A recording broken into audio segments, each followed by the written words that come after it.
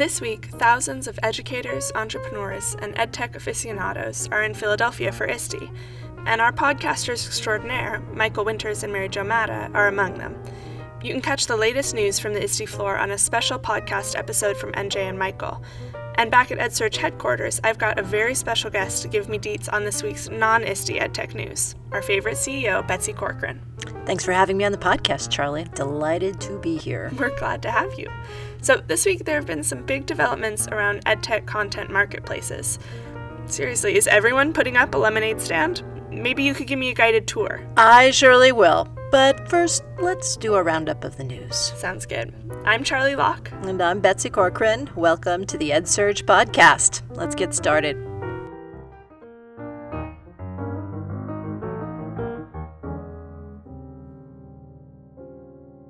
San Francisco Unified School District says it's going to bring computer science curriculum into all of its schools, from pre-K through 12th grade. That's thanks to millions in philanthropic support from the likes of Salesforce, which gave $5 million to SFUSD in September of 2014. SFUSD has a long way to go. In the 2014-2015 school year, only 5% of high school students took a computer science class. And no surprise here, most were white and male. File sharing service Dropbox is coming to K-12 and to higher ed. According to the company, 1 in 4 college students already use it. Many are pushing for their schools to take on Dropbox campus-wide. The University of Oklahoma, for instance, discovered it had about 12,000 teachers, staff, and faculty. That's almost a third of the school using Dropbox. Surprise, surprise. So that meant it was time to sign up for a real big gulp plan. More on what those schools are doing on edsurge.com. This spring, around 12 million U.S. students took standardized tests measuring their mastery of Common Core standards. So who grades all those tests? No, they're not all teachers. According to Pearson, 3/4 of the scorers have at least 1 year of teaching experience, but for some that translates to 1 year in the classroom a long time ago. Bob Sanders, Vice President of Content and Scoring Management at Pearson North America, likens grading these tests to working in a fast food restaurant, saying it'll lead to standardized, neutral evaluation of student work. Just don't ask them to hold the mustard. Oh, Amplify. Here's what's getting louder. News of a shakeup that includes consolidating product groups and probably nixing those tablets. The news organization Bloomberg this week reported that Amplify is winding down school tablet sales since the departure of Stephen Smith, who had previously led the tablet division. Oh, and guess what? We reported on that in EdSurge in April. And now for this week's Ka-Chings. Congratulations to all the companies that raised funding this week. Bloomboard, which provides professional development tools to teachers and administrators in more than 7,000 schools nationwide, raised $7.2 million in a Series B round from Birchmere Ventures, the Gates Foundation, Learn Capital, the Dell Foundation, and Gira Ventures. 1 month, which offers online coding courses that last for, you guessed it, 1 month, raised $1.9 million in a round from Arena Ventures, IdeaBulb Ventures, and Cornerstone On Demand. And Littlebits, which makes modular electronic pieces that can be combined to build robots, raised $44.2 million in a Series B round led by DFJ Growth. Leap Innovations received a $5.1 million grant from the Gates Foundation to support its research on edtech efficacy. That's a lot of robots, Charlie. Wasn't there a piece in some nameless blog, not ours, recently talking about how hard it is to raise money these days for edtech companies? I guess those companies must have missed that little tidbit of news. Mm-hmm.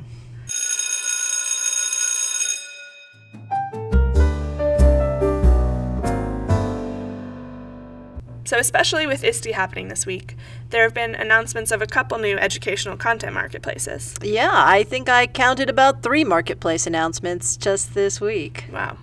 First of all, I'd love to get a little background from you, Betsy. What are the different kinds of online marketplaces out there when it comes to K-12 educational content? So, Charlie, online marketplaces have been phenomenally popular in the internet world. Of course, we've got Etsy and Amazon and eBay, so it's not a huge surprise that we're starting to see this in the K-12 space, too.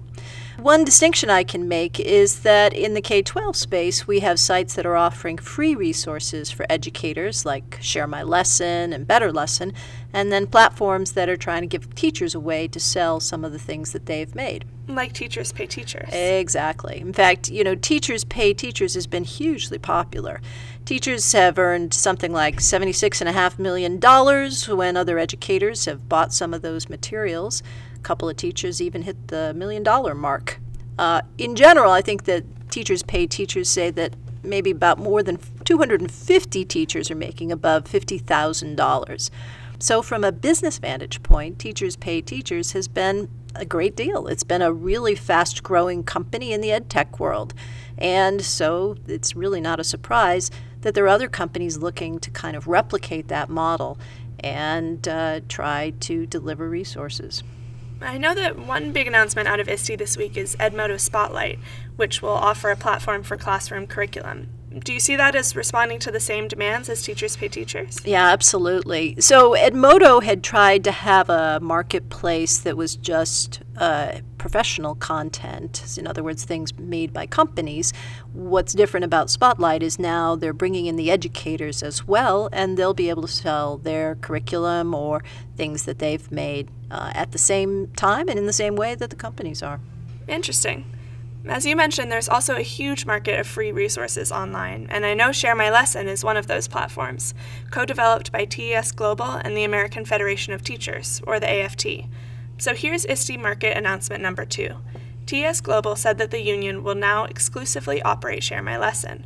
TES will go its own way and launch its own online resource marketplace, designed specifically for U.S. teachers, in fall 2015. Do you think these two will be complementary, or will they compete for the same users?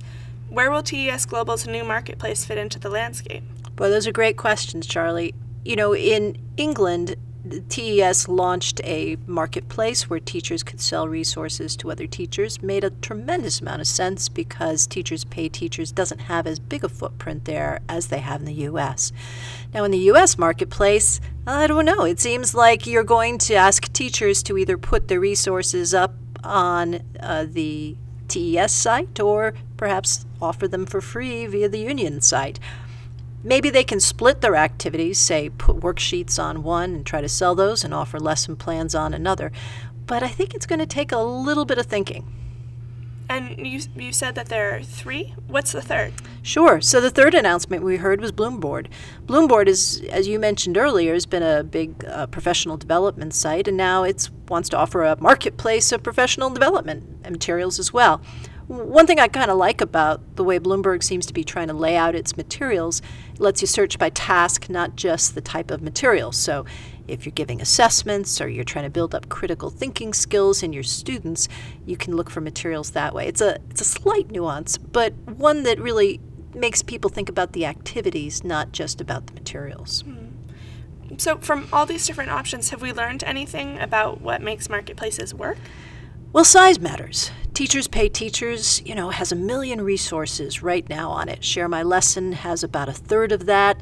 Edmodo, Bloomboard, they'll have significantly fewer materials. And if you're going to look for things, you obviously want to go to a store that has a lot of choices. On the other hand, if you have a marketplace of, say, handcrafted materials, you want to spotlight your sellers in a really compelling way. So I feel like I'm really buying Charlie's materials, not just something that was made by some anonymous company. And at the end of the day, it's all about execution. Are you able to find the things you need?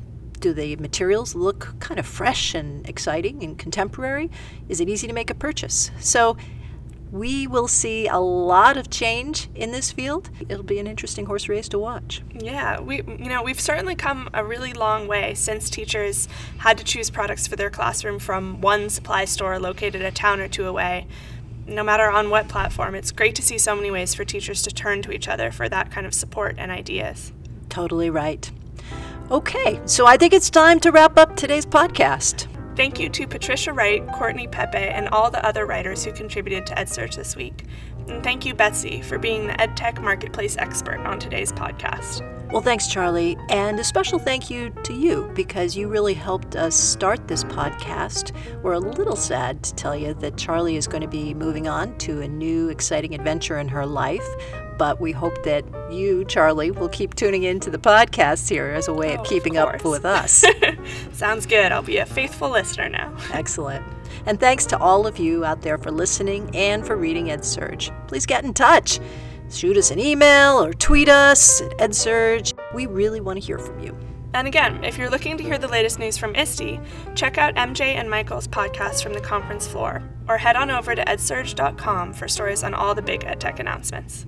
Okay, that's it. I'm Betsy Corcoran. And I'm Charlie Locke. Thanks for listening.